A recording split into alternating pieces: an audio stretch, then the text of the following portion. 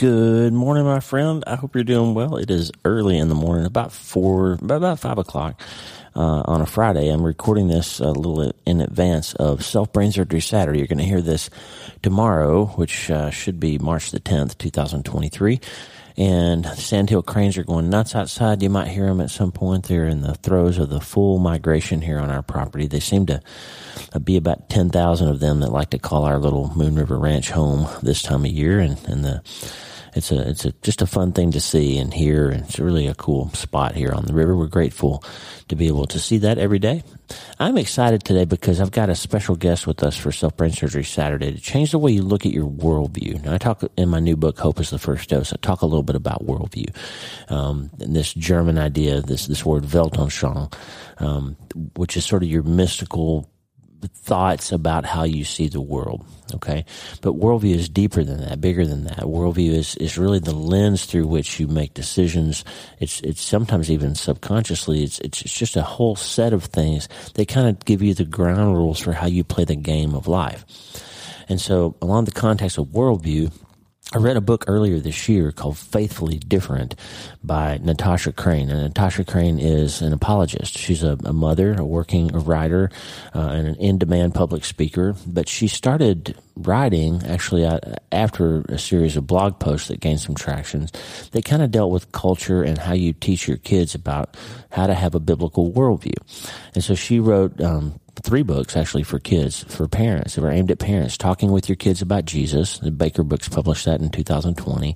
Talking with Your Kids About God, again from Baker in 2017. And the first one was Keeping Your Kids on God's Side. Harvest House published that in 2016. So she's had these 3 books that were, so she was kind of known as this mom who wrote books for parents about how to teach your kids how to handle themselves in the current cultural climate with a biblical worldview. So really helpful stuff. Well, then she got kind of almost internet famous for a post that she wrote challenging some of the cultural ideas that were going on. And after that, she decided, I need to write a book for everybody to talk about how to be different, when Paul says we're living aliens and strangers in the world, what does that mean? And why do Christians need to behave differently and think differently and not just try to sort of assimilate ourselves into the culture, but also try to get to heaven, right? So this book that she wrote, Faithfully Different, Regaining Biblical Clarity in a Secular Culture, was released in February of last year. I didn't find it until January of this year, and I found it through Elisa Childers, who was on the podcast a while back on a Friday conversation. You should go back and listen to that one. Elisa Childers is another mom was also a Christian singer, and she's written books to address this idea that the culture's giving us some ideas that just aren't true, that turn out to not be true. Live Your Truth and Other Lies was her most recent book. And she has a podcast that she does with Natasha Crain. And so I started listening to them, and I really appreciate the fact that there are some younger people who are fighting this fight to stand up for what's true and what's right. And it can be helpful to you to understand. In fact, it's crucial to you, especially if you're a parent, to understand what's happening in culture and how it lines up with what the Bible says about who we're supposed to be and how we're supposed to see the world.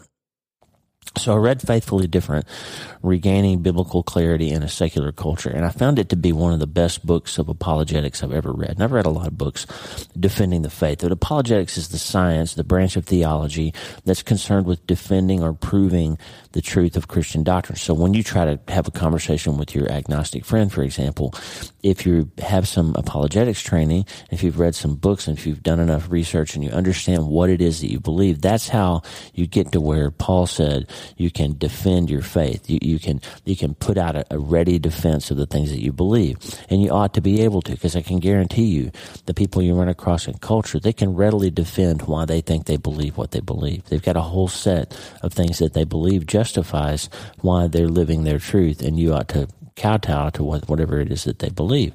And the problem is when kids are being raised in schools where that stuff is taught just as a matter of fact, if you don't ground them and train them in a biblical worldview, then they're going to be really confused when they hear one thing at church or one thing at the dinner table with you and another thing from their teachers and their friends at school and another thing from the internet and social media and all of that. So it's our job as parents and grandparents, and if you haven't had your children yet, it's your job ahead of time to know what it is that you believe and get really crystal clear on that. And that the study of apologetics is the way we get there.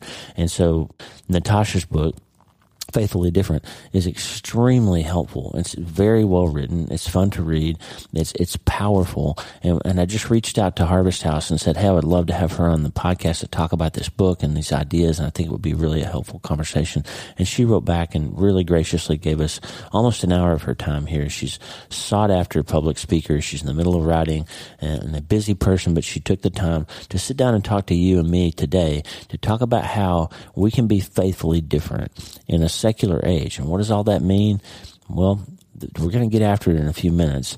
And the real bottom line of all of this is if you don't understand why you think and believe the things that you think and believe, then you're vulnerable. You're vulnerable to attack. You're vulnerable to erosion of your beliefs over time. You're vulnerable to assimilating into the culture instead of being faithfully different. I'm always telling you, you can't change your life until you change your mind. And one thing you have to change your mind about is to radically assess the things that you hold to and the things that you're hearing and line them up with Scripture so you can change your mind back to the truth when you've drifted away from it. And it's so easy to do when we have some ideas that we've absorbed from the culture and when they're not necessarily in line with what the truth is. Jesus said, you will know the truth, and the truth will set you free. So the question is, if your truth isn't setting you free, then maybe it's time to reassess and line it back up with the truth. And Natasha Crain is going to help us get there. And the good news, as Lisa always tells us, is that we can start today. Hey, are you ready to change your life? If the answer is yes, there's only one rule. You have to change your mind first. And my friend, there's a place where the neuroscience of how your mind works smashes together with faith and everything starts to make sense. That place is called self-brain surgery. You can learn it and it will help you become healthier, feel better, and be happier. And the good news is you can start today. Thanks, Lisa. Hey, so glad to have you listening today. I'm Dr. Lee Warren, and I live in Nebraska in the United States of America with my incredible wife, Lisa, my father-in-law, Tata, and the super pups, Harvey and Lewis. I'm a neurosurgeon and an author, and I'm here to help you harness neuroscience, the power of your brain, faith, the power of your spirit, and good old common sense to help you lead a healthier, better, happier life. Listen, friend, you can't change your life until you change your mind, and I'm here to help you learn the art of self-brain surgery to get it done. If you like the show, please subscribe so you never miss an episode and tell your friends about it. If you tell 2 or 3 friends this podcast was helpful to you, imagine how much good we can all do around the world together. I'm Dr. Lee Warren, and I'm here to help you change your mind so you can change your life. Let's get after it. Okay, friend, we're back. I'm so excited to introduce you to one of my favorite writers now. Natasha Crain is here with us on the show today. Welcome, Natasha. Thanks so much. It's great to talk with you. Good to talk with you and glad to have you. You're in a warmer spot than I am. You're in Southern California, right? I am. Southern California, the one thing we have going for us here is the weather. That is for sure. That's right. We had, I think it was 5 weeks in a row that it didn't get above freezing this winter. So you're warmer than we are. So we get a little rain and hail here, in like the last week that happened, and everyone kind of loses their mind. No one knows how to drive in it. No one knows how to function. Everyone buckles down under heated blankets. So we get soft here. That's right. Tell us a little bit about your sort of upbringing and your faith, your Christian heritage, and all of that before we just to set the tone for who you are and how you think as a writer. So. Yeah, well, I'm one of those Christians who grew up in a Christian home. So I don't have the moment where I came to know the Lord as an adult because of some kind of dramatic event or anything like that. I remember being 4 years old and getting on my knees next to my bed with my mom, and we prayed together that I would follow Jesus and have Jesus in my heart. It's funny because I actually don't remember much from that period of my life, little kid memories, but that stands out to me. So there was something that was important to me in that moment for sure. But I didn't understand everything, obviously, but that kind of planted the seeds that would lead to my spiritual journey later. And, I grew up spending hundreds of hours in church, went to church my whole childhood, had a Christian family, but still when I left home, I would say I had a nominal faith because I didn't fully understand all the implications of it. I didn't understand how Christianity is not just something that you believe on the side, like a suitcase of beliefs, but it is the lens through which we should all be seeing reality from what the Bible teaches. And so it took me quite a while, even though I prayed when I was 4, to really grasp the depth of what it means to be a Christian. I don't know if any of us can ever completely grasp that, but definitely deepened my faith over time. And especially as I had kids, then you say, I better be really serious about my faith. So I have 2 14-year-olds and I have a 12-year-old now. Nice. And you, as a writer, so you had a background in marketing, right? So you were in business Right. and marketing. We'll get into some of that stuff later as it ties into your book, Faithfully Different, which is the book we're talking about today, Faithfully Different. Regaining Biblical Clarity in a Secular Culture. It's a really important book. I've been telling my listeners about it for a while, and I'm just really grateful that you took the time to be with us today. But so that idea of coming out of marketing and then getting into parenting, you started writing books that were kind of aimed at mothers and parenting, right? Right. So I started out writing specifically for parents, and I actually didn't set out to be a writer or a speaker at all. So back in 2011, I decided to start a Christian parenting blog. I had 3 kids, 3 and under at the time. So it was one of those things that I thought, I just want to do something a little bit different on the side. And so I decided that I was going to start this blog just for fun. I didn't know anything about the things that I talk about now, about worldview, apologetics, any of these subjects. I just started it for fun and to connect with other Christian parents online. And so as I started that blog, people were reading it and they started sharing it. It started growing in popularity, just writing about things like songs we were singing and devotions we were doing, things like that. But somehow it attracted a bunch of skeptics to start coming to my site. And they were challenging all of the things that I was saying. They were saying that I was indoctrinating my kids. They were saying there's no evidence that God exists. They said that the Bible's filled with errors and contradictions. The science has disproven God. I mean, the list goes on. And even though I spent those hundreds of hours in church, I had never heard those kinds of challenges. It wasn't like today where kids hear the challenges really early on. Right. I mean, I didn't hear these challenges. I wasn't surrounded by them. I didn't have social media because this was before that time. And so for me to encounter that for the first time was really kind of jarring. And I thought, my kids are growing up in a completely different world than the one in which I grew up. I don't know how to answer this. And so basically, long story short, I dug into looking for answers to the questions that I was getting on my blog, or rather the claims and assertions that I was getting on my blog. And I went on an intense reading journey. And through that process, I ended up writing about those questions on my blog and telling Christian parents, hey, here's the kind of stuff that our kids are going to hear. I've been looking into it. Here's what you need to know. Here's what you need to talk about. So that's kind of the long answer to your question, how I got into this, because eventually the blog kind of exploded from that process. And a publisher reached out and said, hey, what if you were to take 40 of these questions and write some succinct answers to them for parents? That became my first book. And then everything kind of grew out from there. So that's when I switched over from marketing to saying, you know what, I'm going to be a full-time mom and write and speak as I'm able. Wow. So the publisher came to you. You just had to do it. It was an unusual circumstance. Yes.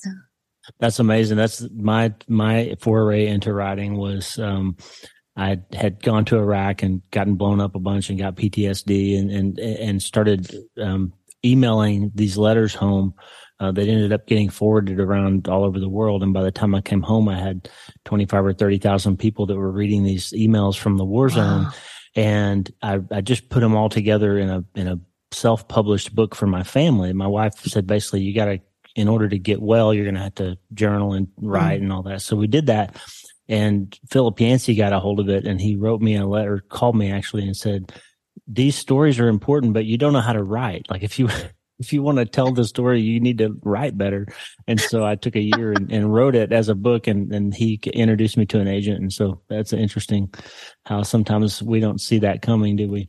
Not at all. And it's funny. I got to tell you, I after we kind of made this contact about the podcast, I read your most recent book, not the one you have coming out, but the most recent one. I've seen the interview and loved the book. And I remember you talking about that and saying that you were told like you couldn't write. But I spent that book thinking, wow, this guy's a really good writer. It was very compelling. I mean, I read your book in a couple of days, not because it was easy or light, but because I was just so compelled by what you had to say. So you must have come a long way if someone told you, or if Philip Yancey himself told you that you couldn't write. You've come a long way, because I love the book and I thought it was really well written. Well, thank you. There's 2 novels in my bedroom drawer that the learning curve where that came from. That's amazing. Well, so I want to talk for a second about you in 2020, all this blogging and all this writing that you had done been aimed at parents. And in 2020, you wrote a blog post about basically worldview, right? And it kind of went nuts. And so talk about that for a second. Like that was sort of the switch for you, where you went from writing parenting books to ending up writing this amazing book, Faithfully Different, that we're talking about today. Yeah, that really was a switch for me. So in 2020, when all this social chaos started going on that summer, I saw so much online that was happening where people were linking arms with a lot of concepts and movements and ideas that were really more secular in nature than biblical. And so I decided to kind of step out of that parenting lane, which I had tried really hard to stay in. And just, I used to say, oh, I don't do anything outside of parenting, but I decided, I have something to say about this. Right. So I wrote this blog post called 5 Ways Christians Are Getting Swept into a Secular Worldview in This Cultural Moment. And this post went viral. It was liked and shared tens of thousands of times, and it went all over the internet. And it was interesting because I received emails from weeks, plenty pushback for sure, but with a lot of thank yous from people who are saying, I knew something wasn't quite right with the kinds of stuff that I'm seeing going around me, people at my church and my small group and my friends, but I didn't know how to put my finger on it. So thank you for saying these things. And so that encouraged me to write some more posts about what was going on and how really secular perspectives were getting blended into a biblical worldview for a lot of Christians. And so that led me to realize, there's a need for more writing about secularism as a worldview and how it is affecting people's biblical worldview. And ultimately that led me to write Faithfully Different, which is all about, as you said in the subtitle, regaining biblical clarity in a secular culture. Well, that's amazing. Let's talk for a second about the concept of worldview. I wrote a little bit about it in my new book. The German word is Weltanschauung, this sort of mystical contemplation of how the lens through which we see the world. So talk a little bit about worldview and then maybe what secular versus a Christian worldview would be, because they're different. And I think it's important that we notice that we know that they're different so that we know how to engage with them. So talk about worldview a little bit, Natasha. Yeah. So if somebody hasn't heard that word before, worldview is basically a person's beliefs about the nature of reality. So we all have a worldview. It's how we answer questions like, where did we come from? Why are we here? Is there an objective purpose? Where are we going? Is there a God? It's those basic questions about reality. Most of us, a lot of people, do not form that worldview in a conscious way. So the average person, if you pull them over on the street and they say, hey, what's your worldview? And how much time have you spent thinking about it? They're going to be like, what's a worldview? So it's not like we all sit down in kindergarten along with our basic math and kind of figure out that worldview. By and large, people pick up those answers for themselves over time in lots of different ways and in lots of different places. But the important thing to understand is that everyone has a worldview, whether they realize it or not. Everyone has those answers to questions. And it's not just this philosophical concept. This has many implications for our everyday lives, because what you believe to be true about the nature of reality fundamentally shapes what you do with your life, how you live your life. And so worldview is a critical concept. No, as Christ followers, what should our worldview be? Well, it should be based on what the Bible teaches. We would want our beliefs and our behaviors to line up with the Bible. So that's what we would call a biblical worldview. And just to give a couple of statistics I think are really important, 65% of people in today's America say that they are Christians. So they self-identify as Christians. If you give them a list of things and say, hey, how do you affiliate? A Mormon, Jewish, Christian, et cetera, 65%. But other research shows if you don't ask people, hey, what do you call yourself? And instead you give them dozens of questions to ask what they believe about various things that would be taught in the Bible about the nature of God, for example, and who Jesus was, these kinds of questions. And then the researchers put those answers together to say, okay, well, this would be consistent with this worldview here. This is consistent with this one over here. You find 6% in America have a biblical worldview with beliefs and behaviors overwhelmingly lining up with what the Bible teaches. So we have this huge gap, the 65% who identify as a Christian and 6% who have a biblical worldview. So that's kind of the status of the biblical worldview in America. And you ask, well, okay, how does that differ from secularism? Well, those same researchers, they don't just look to see how many people have a biblical worldview. They say, well, what are all these other worldviews that people have? What they find is that 88% of people have a worldview that's just gathered from various pieces of different places over time that don't logically fit together. In other words, 88% of people in America have an incoherent worldview because we don't consciously develop our worldview so often. And so, for example, someone might say, oh, I believe that there's an all-loving, all-knowing God, but I also believe that, reincarnation's true. Well, those things don't fit together if you also claim to believe in the Bible, because the Bible very clearly teaches that you have one life to live and then you will be judged. And so that's what I think of those pieces of puzzles where people are just grabbing pieces from different worldview puzzles without checking to see, do these actually work together logically, consistently, coherently? And ultimately, the ending point to this long answer to your question is that there's one thing that functionally ties the worldviews of millions of people together, that 88% who believe all kinds of different stuff. And that is that they look to the authority of themselves rather than the authority of God. So that's the key. And that's what I would call secularism. Secularism doesn't necessarily tell you, somebody wouldn't necessarily say, oh, I believe in God and someone else, has the exact same beliefs. Secularism is just this idea that everyone's looking to themselves as the authority about what's true about reality. That's right. And that's ultimately goes back to this notion that there is or is not something that's absolutely and always true, right? Right. So people don't want to believe that there is an independent, objective reality outside of themselves. That's what this comes down to. It comes back to, I'm the one who determines what's good or bad or right or wrong, helpful, harmful. I'm the one. It's what I feel. It's my feelings are the guide to this, rather than, hey, regardless of how I feel about something, there's an external, objective, independent truth outside of me.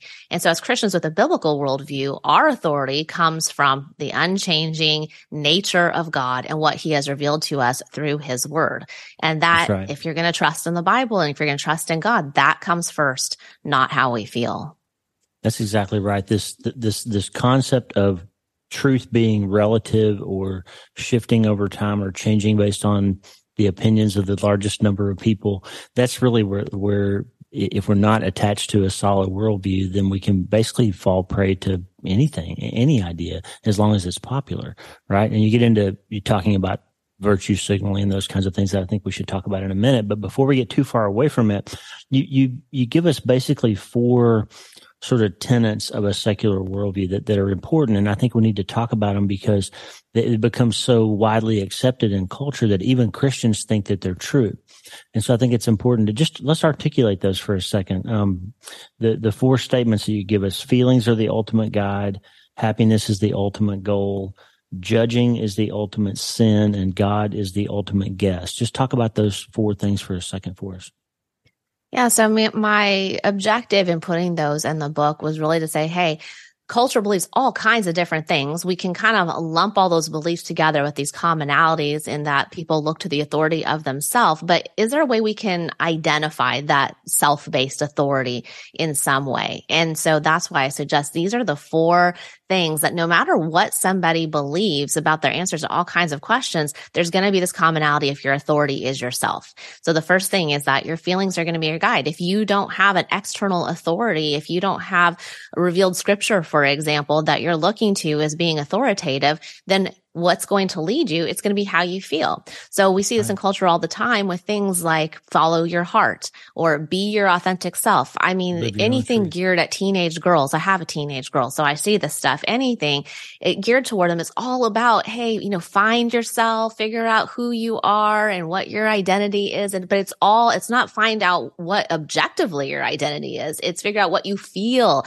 about yourself. It's not just teen girls. I mean, we see this marketed at people all over culture, but you see it especially in that teenage zone, I think. But the point is that when you see a mug somewhere that says follow your heart or, be your authentic self, those aren't just harmful or harmless little statements on these things. Those are actually the tip of an entire worldview iceberg that's really based on the authority of the self. We don't follow our feelings. We follow God as Christians. The heart is deceitful above all things. The second thing, happiness is the ultimate guide. Well, if feelings are if they are what our I'm sorry, if happiness is the ultimate goal, feelings are your guide toward that goal. So happiness, you hear this all the time in culture too. How often do we hear somebody, oftentimes a celebrity will stand up and say, hey, I had an abortion these many years before and now I'm happy. It allowed me to be happy because I was able to follow my heart and I was able to pursue these career dreams and now I'm happy.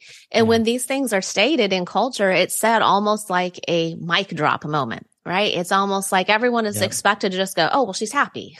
If somebody's happy, then everybody is expected to say, okay, well, everything must be fine. Happiness is that goal for people in culture today. As Christians, that's not our ultimate goal. It's easy to think, oh, I'm not happy, something's wrong. But hey, there are a lot of circumstances that can make us feel unhappy in the moment. Right. And God doesn't say, you need to get out of that. You're not feeling happy. Oh my gosh, something's got to change. I mean, think about everything Paul went through, everything that the disciples went through. I mean, I've just been reading Matthew 10 this morning, and Jesus is sending out the 12 disciples talking about persecution and everything that's going to happen to them and being brought before governors and kings. I mean, he didn't tell them, if you feel unhappy, you better get out of that situation. Right. No, our goal in life is to know God and make God known. And in that process, we have an unending and tethered joy to an eternal truth that is different than those wavering moments of happiness. So happiness is not the ultimate goal. The third thing is that judging is the ultimate sin in secular culture. This makes total sense, right? If your authority is yourself, according to someone with a secular worldview, if someone comes along and says, hey, you should do this or that, or I think you're wrong about this or that, you're going to say, who are you to judge? Who are you to tell me something's wrong? I'm the authority on my life. I'm the one who determines what's true for me. Don't come along and judge me. So it makes sense within that worldview context. And then finally, God is the ultimate guest. What I mean by that is that secular culture is overwhelmingly okay with someone believing that God exists. So a lot of times people think, oh, secular means godless. It means atheist. It doesn't at all. Someone who's secular, I mean, the research shows 90% of people in America believe in God or some kind of higher power. So most people do believe someone or something is out there. What's not okay is for you to claim that you can know with confidence who that God is. Because if we as Christians say, hey, there's really good reason, there's evidence to show that not only does God exist, but that the Bible is true, and therefore he's revealed who he is and who we are and how we're to relate to him, what's required of us and what's true about morality. Oh, wow. Now you're going to offend people because now God's not just a guess where everyone's kind of on equal footing to say, oh, I think God's like this or like that. Now you're claiming we can actually know something with confidence about him. In other words, the authority is no longer yourself. That's right.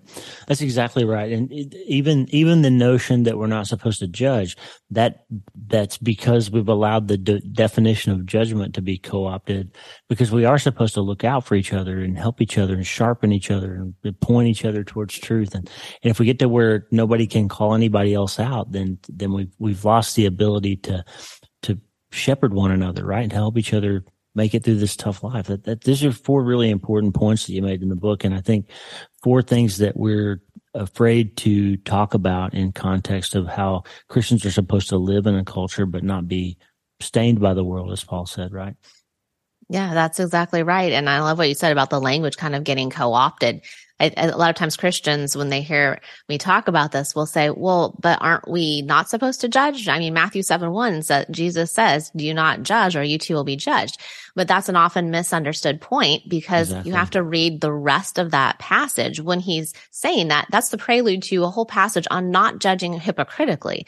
He says to take the log out of your eye, and here are the important words, so that you can see clearly, to take the speck out of your neighbor's eye. Yep. So he doesn't say take the log out and walk away. You shouldn't judge. He wants you to see clearly so that you can judge with right judgment, as he says elsewhere. So it is really important to understand the language, because that's where Christians will get confused when secularists say, judging's bad. Christians think yeah, judging is bad. I think Jesus said not to judge, right? And so we start all believing the same thing as a secular culture, but that's not the case. As long as when we say judgment, we're talking about discernment, discerning between what's right and wrong and good and bad, then we are absolutely biblically speaking to judge. What we're not supposed to do is to condemn someone. In other words, think that we have some kind of final say on their life. God is the ultimate judge in that case, and that is what we are told not to do. That's exactly right. Your first one, the feelings are the ultimate guide. I'm going to give you a little self brain surgery freebie. So we talk about on my podcast and my readers all the time about this concept of self brain surgery. And the gig behind that is that, we know from neuroscience that you literally can change the chemical environment of your brain by changing the things that you think about, right? Which is what Paul taught us 2,000 years ago. By thinking about better things, you have less anxiety and better lives.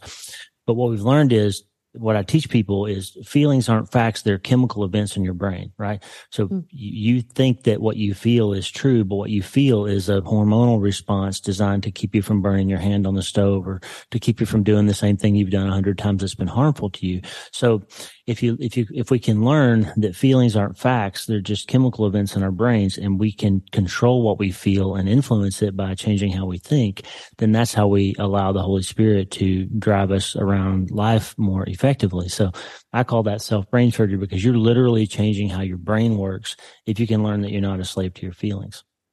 That's great. I love that. And, sometimes people think when they hear this kind of conversation that we're saying feelings are bad in some way. And that's not the point. Like, you just made a very important point there in saying feelings are going to prevent you from getting hurt and from reacting in certain situations. Feelings are not bad. God gave us feelings. That's right. And He designed us this way so that we have feelings that can point us toward certain events in our lives and responses. But feelings are not the priority. They are not the ultimate guide to truth. And so I think that's the key distinction there.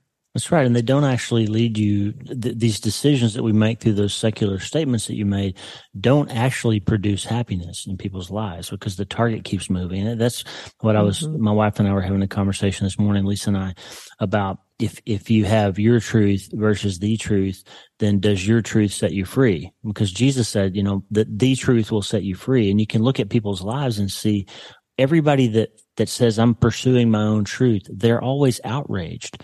They're constantly upset and offended, because if I don't honor your truth and I don't see it the way you do, and you don't honor my truth, then we're just mad at each other all the time.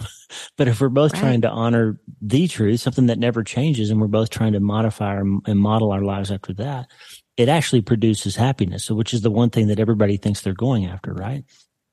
Yeah. And, it's interesting because there's been so many, there's articles recently that's been talking about teenage girls and the depression that so many teenagers are feeling today. And I look at that through a biblical worldview lens, and I'm just thinking, how can they not see that if you change the whole narrative of a society and you change it so that everything is about your truth, like you're talking about, and, it's all on you to figure out who you are and your truth, and there's nothing external that's a tether for you. How do you think that you're going to change that and then not see these implications? This is what we're seeing playing out today. The worldview of society has overwhelmingly shifted. We're seeing a generation growing up in that, and now they see the results of that kind of thinking. They're seeing that all of these kids are significantly depressed and suicide rates are up. I mean, there's so much that's going on in terms of mental illness and mental challenges for kids today. I think it's a direct result of these worldview changes. There's so much pressure on kids to think that, I've got to find out my own truth and my own reality, that they don't have anything stable underneath them anymore. And I think you're seeing the logical playing out of what happens when that becomes a new worldview of society. That's right. And I think that's why the Holy Spirit is raising up a generation of writers and theologians and lay people who are apologists and all of that, because you're going to have the answers to the world's troubles are going to come through the church. I mean, that's what he's always said. The church is not going to fall. The church is not going to end. All this scary stuff that's happening in culture isn't going to wipe out the kingdom of God. And the salvation of the world is going to come through him. And so if we can we can just sit by and watch. The Holy Spirit is going to raise up people to serve his purposes. And that's what your book's doing. I mean, that's the work that you're doing is part of that work of the Holy Spirit. And I'm grateful that we're talking about it today. And I think that it's interesting. We'll pivot to marketing because your background, Natasha, was in marketing. So it's how to sell products to people that they will buy, right? And you wrote a great, in your chapter 12 of your book, you talked brilliantly about this AIDA idea and how that relates to virtue signaling. So talk to us about that for a second, because nobody that's listening right now has forgotten that in 2020, if you scrolled through Instagram for 5 minutes, you saw 100 people with the same posts, the same graphic. Everybody was posting the same stuff. I support this. I believe this. Here's the color of the day on my platform. And that was all about signaling to the world things that we agree that we should support or that are good, right? So talk about AIDA and marketing and virtue signaling and those things. I think it's really important. Yeah. So virtue signaling has a lot of different connotations depending on the person who's using it. So maybe just start with a little bit of a definition there in the way that I'm using it. Sometimes when people say, oh, they're just virtue signaling, it's a derogatory way of saying, oh, they don't actually practice what they're preaching. They just want to sound good publicly.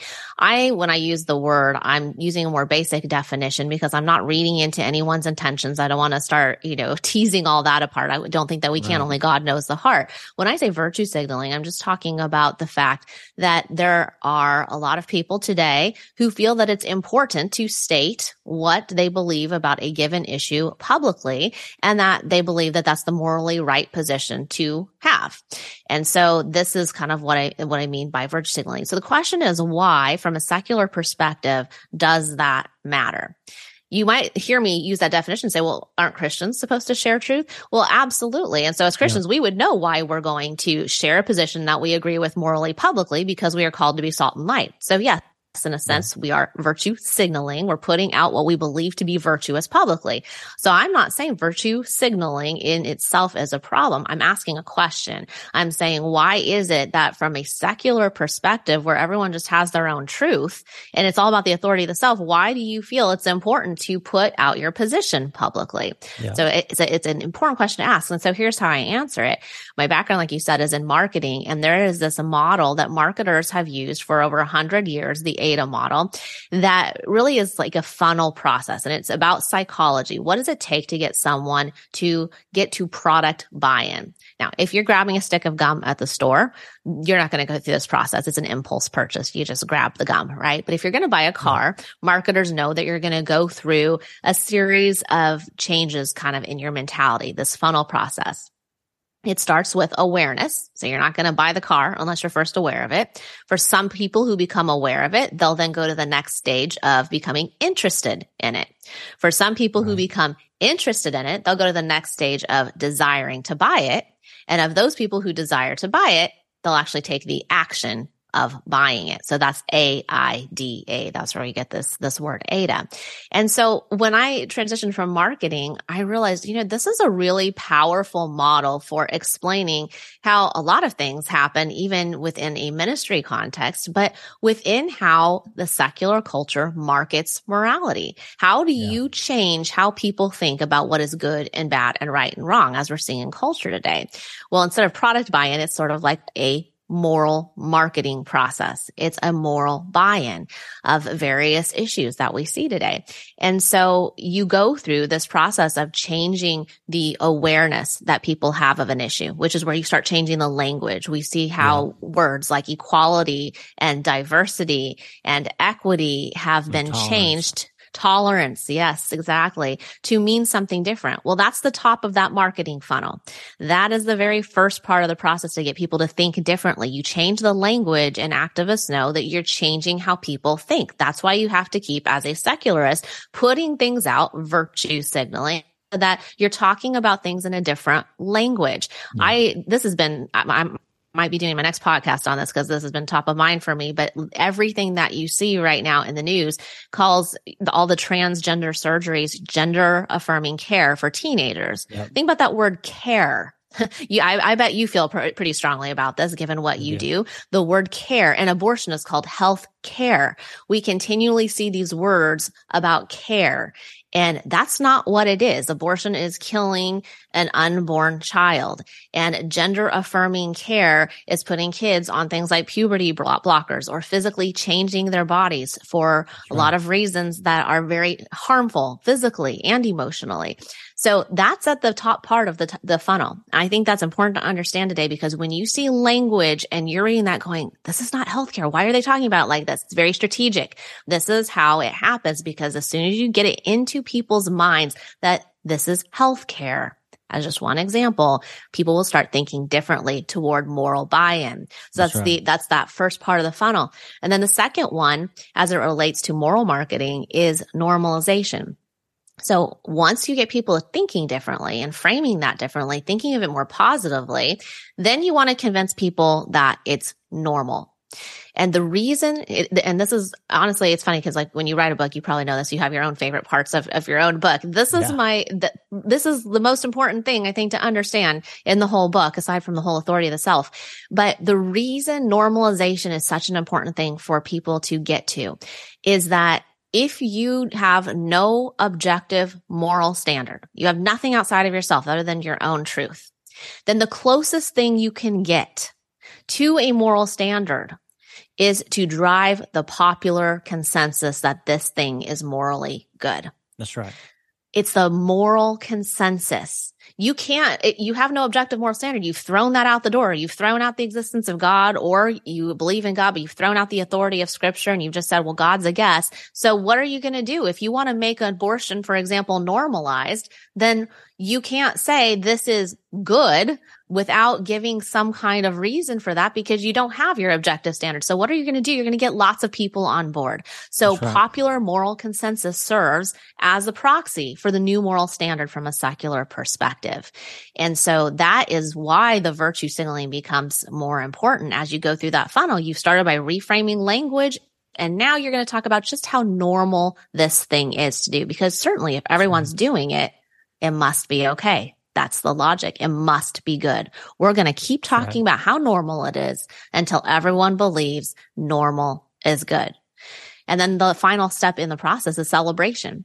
And that is when you've gone from reframing the language, and then you've gotten people from reframing into believing it's normal, and then from normal to saying not only is it okay, it's normal and good, but it's worth celebrating. This is what we see with something like Drag Queen Story Hour, for example, today. I use that example in the book that, hey, not only is this so good, it's something we're celebrating even with children this young. So it's an interesting process, I think, to think that secular morality is actually being marketed at us, and it follows the exact same path that a marketer would use to get people to buy a product like a car. It's amazing. And, you know, if this were a political podcast, I might make a point. My wife's always telling me, stay in your lane, stay out of politics. So the idea would be, if you were really cynical, you might think about it in this way. If I can get a bunch of different groups to focus on the things that identify them as parts of that group, and to be offended by everybody else and everything else that doesn't honor that thing, then I could probably promise them a few things around election time every few years and get them to vote for me and keep me in power by keeping them offended and focused on these things, right? That'd be a pretty powerful approach to marketing your politics, wouldn't it? Yeah, it absolutely would. And that's obviously what we see going on a lot today. And it's funny because even though at the end of the day, they're just looking for a popular moral consensus and they don't have an objective moral standard, as soon as they get the popular moral consensus, they treat that like an objective standard, even though philosophically there are no philosophical underpinnings to that whatsoever, but they treat it like an objective moral standard. So then they can turn around and say, hey, Christians, you're really going to say this isn't okay? You really hold these toxic, harmful beliefs about the nature of reality? Yeah. Yeah. Why are you so hateful in your beliefs? Maybe you haven't even said a word. A lot of Christians today are experiencing that people cut them off just because of what they believe. You're toxic. Well, okay. How can you treat something that's not objective, that's just popular moral consensus, as an objective moral standard? You can't. It doesn't logically make sense. It's philosophically inconsistent. No one cares. It's just we're going to get a groupthink, mob-like mentality together and say, well, here's what we've all agreed is okay. No, that standard's not all outside of ourselves, but we don't care. This is what we believe today as a society. And if you're on the outside of that as Christians, then you're bad. We don't have an objective standard for calling you bad, but you're bad. You're toxic. You're harmful. And politicians, if this were a political podcast, politicians would use that and be able to pit people against one another because no one's thinking about their worldview. No one's thinking about whether it's consistent or not. And that's part of why I do what I do in writing and speaking, is to try to get people to think more deeply about these things so that Christians are prepared to be able to explain this and to see the problems with it. No, you nailed it. You landed the plane right there. I mean, that's exactly what your book does. And the idea that most of us aren't thinking about our worldview, and we're not thinking about the fact that everything is being marketed to us all the time. And I had a guest on a couple of months ago her name is Annie Grace, and she wrote a book called This Naked Mind, which is about alcohol. And it's about the way that society has so normalized alcohol that it's really the only drug that you get peer pressure for not using. Right? It's just normal for everybody to drink at every event. And what she's talked about was that she has a marketing background too, interestingly. And she talked about how alcohol advertising works. And she said, there's a phrase, you don't sell the product or the product's product, you sell the product's product. And so you don't sell alcohol. That'd be hard to sell. You don't sell getting woozy or getting drunk. You sell how popular and how many dates you get and how many business deals you close and how fun the parties are and how you're the life of the party if you drink this whatever, right? So I think that's exactly what you just described. And in the book, in one of your recent podcasts, you talked about how we've marketed the abortion issue, for example. We've changed the name of the thing inside the uterus to being a fetus instead of a person. And now that's accepted. And now we've changed it's not only a good thing, it can make you happy. And it's so fun and so happy that we can put it on Saturday Night Live and have a clown talk about it. And to tell that story, that was stunning to me. I hadn't seen it. And when you mentioned it in your podcast, I went and watched it and it broke my heart. Talk about what happened on Saturday Night Live. That's a great example of this point. Yeah, this was a few months back. I think it was in, do you remember the date? I think it was November of 21. So it's been a little bit. Yeah, I think it's been a little bit, but it is hard to watch. I mean, I actually cried during a Saturday Night Live skit because it was so just disturbing. But basically one of the cast members had dressed up like a clown, and this character was called Goober the Clown. And Goober the Clown, according to the skit, had an abortion when she was 23. And so now she is helping people talk about abortion and making it easier to talk about it while telling clown jokes. And it wasn't that she was acknowledging that, hey, this is a tough subject to talk about. She was saying that this is a rough subject to talk about because people have made it so hard to talk about. I don't know why they've made it so hard to talk about, but I'm going to be here in a clown suit and I'm going to tell clown jokes just to make it a little easier to talk about how normal this is. And that was the message of the entire skit, was how normal abortion is and how often, and how many people and these kinds of things. And so that was an ultimate example of someone or an entire show trying to normalize abortion. It's so normal. So many people do this that we can even clown around about it, literally, and tell these jokes because it happens to, or doesn't happen, but everyone makes these choices. So, it's not something that is promoted as safe, legal, and fair, or whatever that the phrase used to be. It is something that is normal, and normal has to be good. That's the implication. And just logically speaking, a lot of times I try to emphasize just the logic when we're not even talking about worldviews. We're not even talking about, well, who's right? Is it the atheist? Is it the Christian? Is it the Mormon? Not even talking about that. Let's just talk about what is logical. Just logic here. Normal doesn't always mean good. A lot of times things are normal on average for a society, but that doesn't mean that those things are good. And I think that that's just one of those things that if you kind of stop in conversations with non-believers, maybe you're talking to someone who comes from that different perspective and they say something like, well, abortion really is normal. Like so many women have had them. Research shows this. A lot of Christian women have had them. So, everyone has had an abortion or knows someone who's had an abortion. It is pretty normal. This is an opportunity not to convince someone Christianity is true per se, but an opportunity to say, well, I think there are a lot of examples of things in our society that are normal, but aren't necessarily good. That's right. by God's grace, there are plenty of things that both Christians and non-believers would agree are not good, like poverty or homelessness or racism or any of the things that are hot button topics today that people can say, yeah, that's not a good thing. We can agree on that. We might have very different justifications for that or philosophical religious reasons for that, but we can agree at the end of the day, those aren't good. So normal does not mean good. It's a starting point for conversation. That's exactly right. Now, I promised you 30 minutes. We're at 42. We're a little past the zone here, but I want to make sure that my listener, the person out there hearing us today, understands why this is so important. So I want you to give us just a little bit as we finish up here, Natasha. I'm always telling people you can't change your life until you change your mind. Like there are some things that you need to change your thinking about, and this is one of those things. Why does the average listener out there, wherever they are today, why do they need to change their mind about worldview, and why do they need to care about it? And why does it matter? Like if you're a parent or a grandparent, why does this really matter? Why is this not just some academic sort of high level philosophical conversation two smart people are having here? Why does this matter to Lola out there in Kentucky or Brian out there in North Carolina that's listening today? Well, if you're a Christian and you believe that Jesus is who he said he was, and you believe that there's nothing more important than your relationship with the Lord, then you should want your beliefs and your behaviors to line up with what the Bible teaches.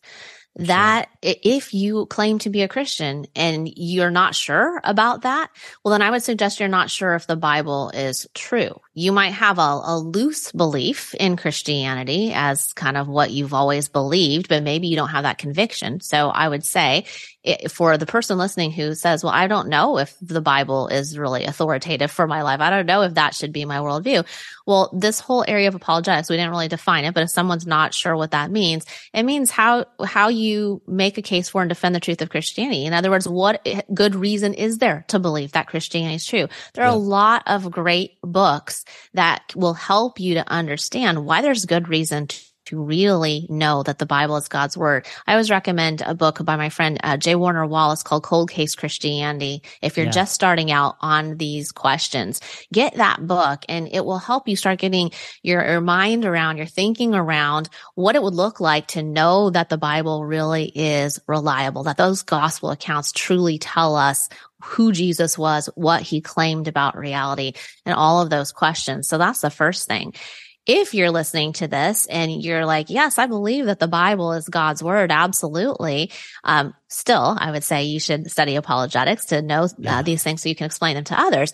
But I would say that worldview matters so much because those statistics that I gave earlier, 65% of people identify as Christians, but only 6% of people in America have a biblical worldview. That means there are a whole lot of self-identified Christians who don't actually believe what the Bible teaches. And within the evangelical church, they say that numbers about 21% have a biblical worldview. So it's not even just out there. It's in here. It's inside the church. It's 80% of the people sitting in the pew each week don't have a biblical worldview. So we should be concerned about that. If you're a Christ follower who says, yes, the Bible is God's word, we should be really concerned about the fact that the majority of Christians don't have a biblical worldview, because when we don't, we're going to let secular, ungodly, fundamentally opposed ideas float into our worldview that affects both our own relationship with the Lord as well as our ability to be salt and light to others. Amen. Well, I said it twice. You landed the plane. That's exactly what I wanted today from this conversation. Your book really, it really made a difference for me. It's important. We've done a lot to share it around. I'm grateful for your time today, Natasha. And what's next? What are you working on next for us? Well, I will start writing another book in the fall. So I'm kind of sketching that out right now. And in the meantime, I have my podcast, the Natasha Crain podcast, where I talk about subjects like this, and I'm planning to have you on. So we'll do a little swap in the near future. That'll be great. I'm looking forward to it and sharing your great work with my listeners as well. And I also have a new podcast that I'm doing weekly with my friend Elisa Childers. She's a fellow author and speaker in these areas. So every Wednesday we have just a 15-20 20-minute length podcast together called Unshaken Faith.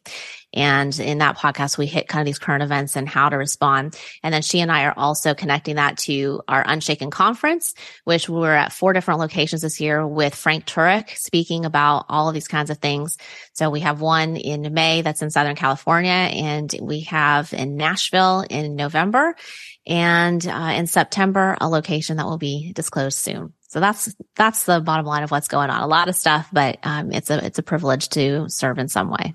That's great. We'll put links to all those things for folks to get a hold of. Friend, I can't, again, recommend highly enough Natasha's book. Her podcast is great. We've had Lisa Childers on the show too, and the show that they do together is important and valuable. And Can normal people come to your conferences? Are they aimed at women? Or are they aimed at who can go to those? They're aimed at everyone. Yeah. It's really to equip Christians to be bold and be encouraged, and to know that just because what you believe is different than what everyone else believes right now doesn't mean you're wrong. Normal, again, does not mean right. And so we hope to just kind of equip the church through that. So yes, for women, men, and at our next conference in Calvary Chapel, Chino Hills in May, they actually have a whole group of students coming. So we have student tickets for that. So it really is for anyone. That's great. Natasha Crain, thank you for your time. God bless you and your family. Thank you so much. It's been great. Wow. What an amazing conversation. I love that. I love the book.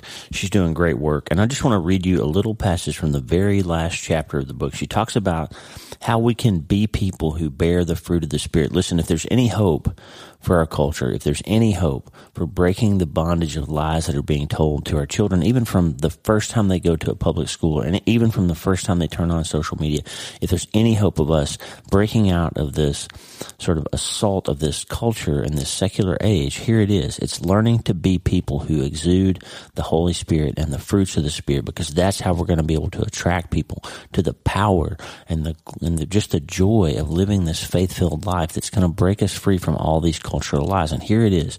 She writes this beautifully. I'm going to take you through what she says about how the fruit of the Spirit is what's going to basically break this cycle of secularism and get us back to a world where people are attracted to the truth.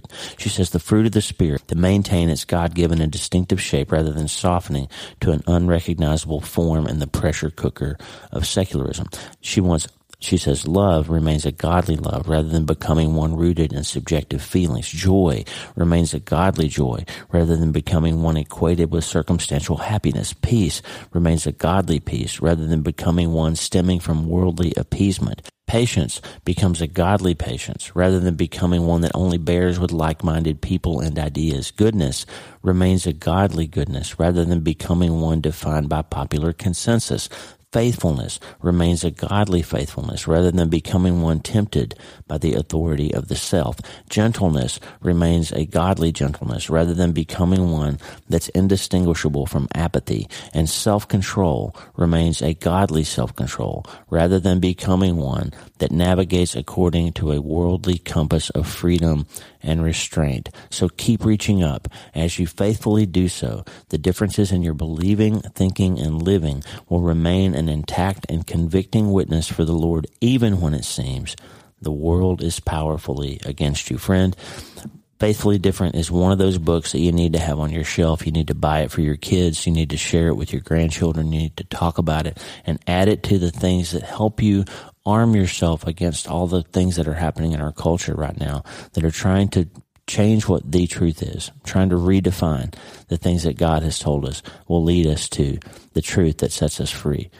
You can't change your life until you change your mind. And one of the most important aspects of changing your mind is to change it back to the truth, because that, my friend, will set you free and it will help you to start today. Hey, thanks for listening. Please subscribe to the show so you automatically get every episode. And if you like the show, you'll love my weekly letter. Check out my writing at drleewarren.substack.com, drleewarren.substack.com. Get the free newsletter every week for my best prescriptions for becoming healthier, feeling better, and being happier through the power of faith and neuroscience smashing together via self-brain surgery. drleewarren.substack.com. And if you need prayer, go to the prayer wall at wleewarrenmd.com/prayer. The theme music for the show is Make Us One by Tommy Walker, graciously provided for free by the great folks over at TommyWalkerMinistries.org. Check it out and consider supporting them.